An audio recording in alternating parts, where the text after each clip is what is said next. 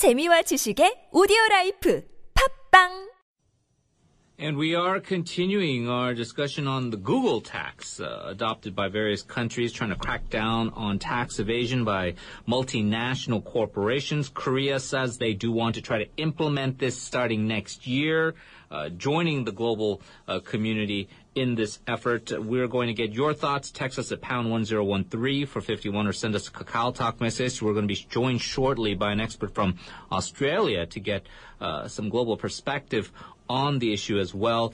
Here in the studio, we have Professors Shin Se-don and Professor Kim Se-wan to lend us their expertise. Professor Shin, so the G20, they are a group of wealthy 20 nations. OECD also a group of wealthy. There's a lot of overlap between these countries, but essentially they have endorsed what the OECD is saying. Okay, we agree. We think we should try to crack down on tax evasion. Is this going to work? Do you feel that this global effort will be effective in trying to get these people to stop evading? Right. Yeah, it will. But it's going to take a long time because we have to harmonize different tax rates. We have to decide, we have to agree upon which kind of activities, which kind of business activities should be under harmonized tax rates, and how much will be the tax rate. We have to agree upon because there are so many different, tax rates on different countries. So we have to have a harmonized system. We have to converge the different tax rates. And we have to have a unified agreements upon the scope of tax activities, and it's going to take a long series of agreements and discussions, and eventually we will come out with some kind of resolution, maybe in some years, I think. But it's difficult, right? Because high tax countries like Sweden, let's say, might have a different idea very than let's say Singapore or Hong Kong, right? Yeah, so it's going to be a very difficult measure, especially the tax matter it's got to be approved by the parliament of the individual country. So I think it's going to be a long process. Professor Kim? Yes, I pretty much agree with Professor Shin, but I also believe that it is very hard to get an agreement on the details of the enforcement because different countries have different attitudes on multinational companies. Yeah, and that is going to be a challenge. Speaking of different countries, let's get the perspective from Australia. Joining us from Queensland University of Technology, School of Accounting, Professor Kerrie Sadiq on the line. Hello. Good evening, Henry. Well, thank you very much for joining us, Professor. We understand the Australian government also introduced what's known as a multinational anti-avoidance law in May. This is similar to, I suppose, what we're talking about, the Google tax. Can you tell us more about Australia's efforts on this front? Sure. Well, what actually happened in May is that we had our annual federal budget, and the Treasurer actually announced at that stage a new multinational anti-avoidance law that would stop multinationals from using the complex schemes that we're all talking about to escape paying tax. Now, at this stage, while the legislation is very clear, as was previously talked about, it actually hasn't quite made it through our parliament yet. So globally, people tend to think it's actually gone through parliament and is law. But that's not actually the case. So what we're looking at doing is passing legislation which is all about anti-avoidance. So looking at the types of schemes that multinationals are entering into. And if the principal purpose of those arrangements is to obtain a tax benefit, then the Commissioner of Taxation will potentially be able to tax the multinational on these offshore transactions. As far as the legislation still being held up, do you feel confident that it will ultimately pass in the form that most advocates are calling for? I do, Henry. I do think it will go through our parliament in the form that has been proposed. What is actually holding up the legislation are some other amendments in the same piece of legislation that are being tweaked at the moment. But I do think we will end up with this legislation. But generically, it is being referred to as a Google tax. But I think the thing we need to realize is that when countries themselves start passing this type of legislation, it varies. So it's not the same as the UK diverted profits tax. It has similar aspects, but it is different because it's a unilateral measure that a specific jurisdiction is taking. Professor Shin, as far as Australia is concerned, a very different country from Korea. Do you feel that Korea also will have a smooth process as far as the National Assembly and getting this through? And as long as tax is concerned, there are two parts. One part is that there are some tax revisions. The conditions has to be passed by the Parliament, and within the endorsement of the law, there's some kind of room for the government to determine a specific tax rates. So as long as the leverage of the government to raise taxes, well, there is some room for the government to raise taxes, but as long as the measure is concerned about changing the legislation, I think it's going to take a long process because traditionally the opposition party is not kind of automatically endorsing what kind of policy or the legislation that the ruling party is asking for. So I think it's going to take some time. Yeah. And also we have to look at what other countries are doing, like Australia, as Professor said. There's some the differences between Australian version of the Google tax and the UK version, right? So we have to look around and what kind of the similarities and disparities between. So I think it's going to take some time for Korea to come up with the kind of a comprehensive tax revision. The government says they are planning to have a major tax revision in 2016, which is next year. Yeah. But we have to see. It's going to take some time. I mean, we've already seen in the news, they can't even pass the counterterrorism bill, which has been mired for 10 years. So there's not a lot of optimism as far as the politicians agreeing. Generally speaking, though, Professor Kim, is Korea taking a step in the right direction?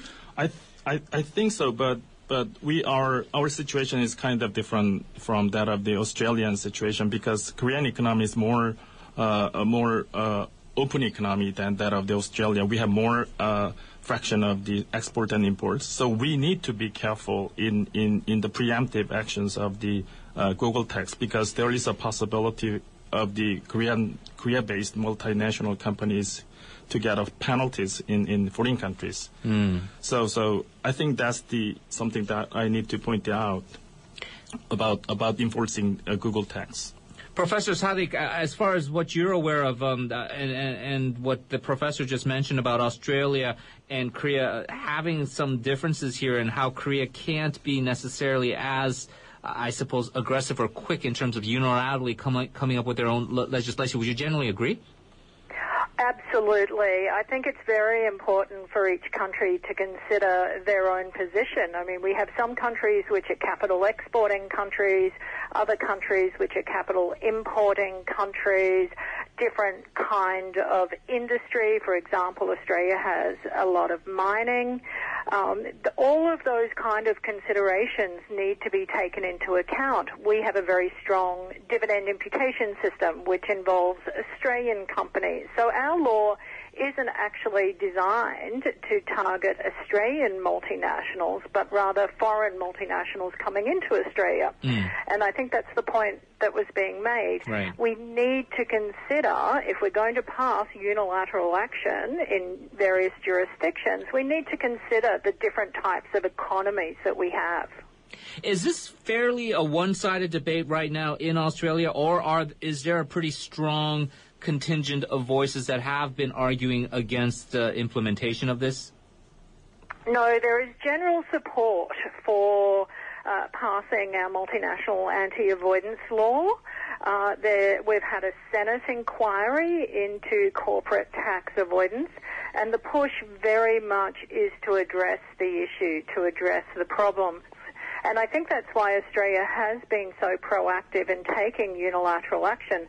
And in fact, if anything, some of the feedback has been that we should slow down a little and really be considering what the OECD and the G20 is recommending in terms of their BEPS project, their base erosion and profit shifting project, because we know that those recommendations from the OECD have only just come out last month. Right. So we really do need to think about perhaps not being quite so hasty in unilateral action and think about global coherence and the substance of what we're trying to address so that all countries get the benefit of any kind of amendments that are made.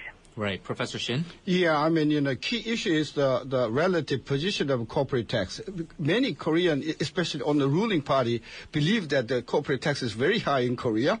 And one of the reasons that, there are so many tax avoidances is because Korean corporate tax is too much. So key issue, as long as the legislation is concerned, whether Korea should lower the corporate tax. And there are strong oppositions, as to the corporate tax. That's one of the pivotal, very critical, issue as long as this kind of multinational tax avoidance law is concerned. So I think it's going to be a very, highly debated item in the future for legislative discussions. Which is why you're pointing out the opposition party probably would take a lot of convincing to get on board with it. Well, we are kind of blaming in this discussion the multinational companies or high-tech companies for avoiding tax, but we have to also think about their contribution to our economy, because at least they provide jobs, employment to Korean economy. For the case of the Google, at least they hire like 400 people. So in many advanced countries like United States, when, for example, Hyundai Motor builds up their plants in Alabama, United States, the corporate tax is kind of exempt for several years. So why? Because Hyundai Motor provides new jobs to the local area. Yeah. So we have to carefully compare the benefits and the cost of implementing a Google tax in the long run. Professor Sadiq, and this is a sort of a common theme that has been expressed by our panelists here, is that there still is a question of how, in a multilateral setting, you can get all of these companies, all of these countries who have very diverse tax policies, very different philosophies on what is considered to be excessive or appropriate taxation levels. Are you confident that we will get more countries eventually coming to some sort of cohesive agreement? Eventually, I think we will. It's going to be a very long and complex process. But the question comes down to whether we want competition between countries or we want cooperation. Because the fact is, if every country keeps lowering their corporate tax rates, eventually we end up at zero and no one gets any tax. But it's going to be very difficult because obviously every country, as was previously alluded to, needs to consider their individual circumstances, employment, what these multinationals are contributing to the economy. But the one good thing I think that's come out of the work that the OECD and the G20 has done is the fact that it's really brought to light what's happening in developing nations. So previously the OECD has always been seen as a developed nations body, but we're now seeing a lot of countries, like our BRICS countries, actually coming to the table on equal footing. So we are, I think, moving towards a truly global response to this problem. Having said that, yes, it's going to be a very long process. All right, we will have to leave it there. Professor Sadiq, thank you so much for joining us. Really appreciate your time. Thank you, Henry. Professor Kerrie Sadiq from Queensland University of Technology. Professor Shin, from what you just heard, any comments? Well, there has been discussion about, we have to weigh the benefit and cost jobs and economic growth of the multinational. But I think this is not a matter of economic growth, or it's not a matter of the job. It's a matter of fairness. It's a matter of justice, of taxation. So I think as long as there are differences in tax rates, tax scopes, I think always this kind of thing would happen. So I think in a global arena of capital movements, global economies, I think eventually the tax rate, everything should kind of harmonize. And so I think, from my point of view, this is the issue of taxation justice, fairness of the taxation. It's not, we can't talk about this issue as an issue of, job creation, because if you stick to that kind of argument, there won't be any harmonized solution between many different countries, I think. I mean, because with the Hyundai example, the plant in Alabama, of course, many hundreds of workers employed there, adding a lot of millions of dollars to the local economies, creating jobs, maybe bettering infrastructure. Google, of course, does have a role in the Korean economy, but I think they're hiring. Their sole office at last count probably numbering in a population of I suppose, a small minority of people who would actually be working for Google Korea. That being said, though, Professor Kim, and I guess that's the question that was raised with Professor Shin's comment, is Korea always wants to push for FDI, right? They want more foreign direct investment. And how do you entice that? A lot of that has to do sometimes with taxation policy. Is that completely a separate issue, or is that something that is also a concern here with I think this? they are highly correlated to each other, because in the end, our ultimate goal is economic growth, a better living standard. And for that purpose, it is also important to have more high-tech companies and more multinational companies. To think of the economic development strategies of the Luxembourg Island and Cayman Islands, since their corporate tax rate is almost zero, there are millions of paper companies located. And by doing that, for example, Luxembourg personal income is simply the highest in the world, over $130,000 US. So, as Professor Shin pointed out, it is very almost impossible to harmonize the tax rate or details of the regulation, since some countries never listen to it for their development. OECD country has agreed upon the so-called four minimum standards, and the four minimum standards are about the treaty shopping. Looking for the country with the lowest corporate tax, and also they are trying to manipulate and their practices to take advantage of kind of a harmful tax practices. But one of the four minimum standard is about attraction of foreign capital by providing unsensible profits or unsafe incentives. So that is one of the main motivation for the OECD country to remove those kind of unnatural.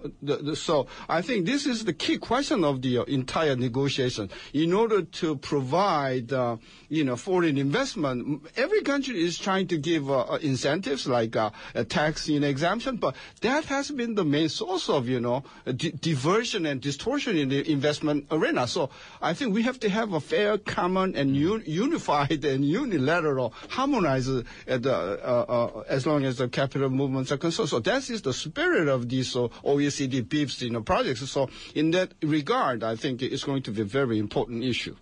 Professor Kim? Yes, I think in addition to what Professor Shin pointed out, there is another sensitive issue.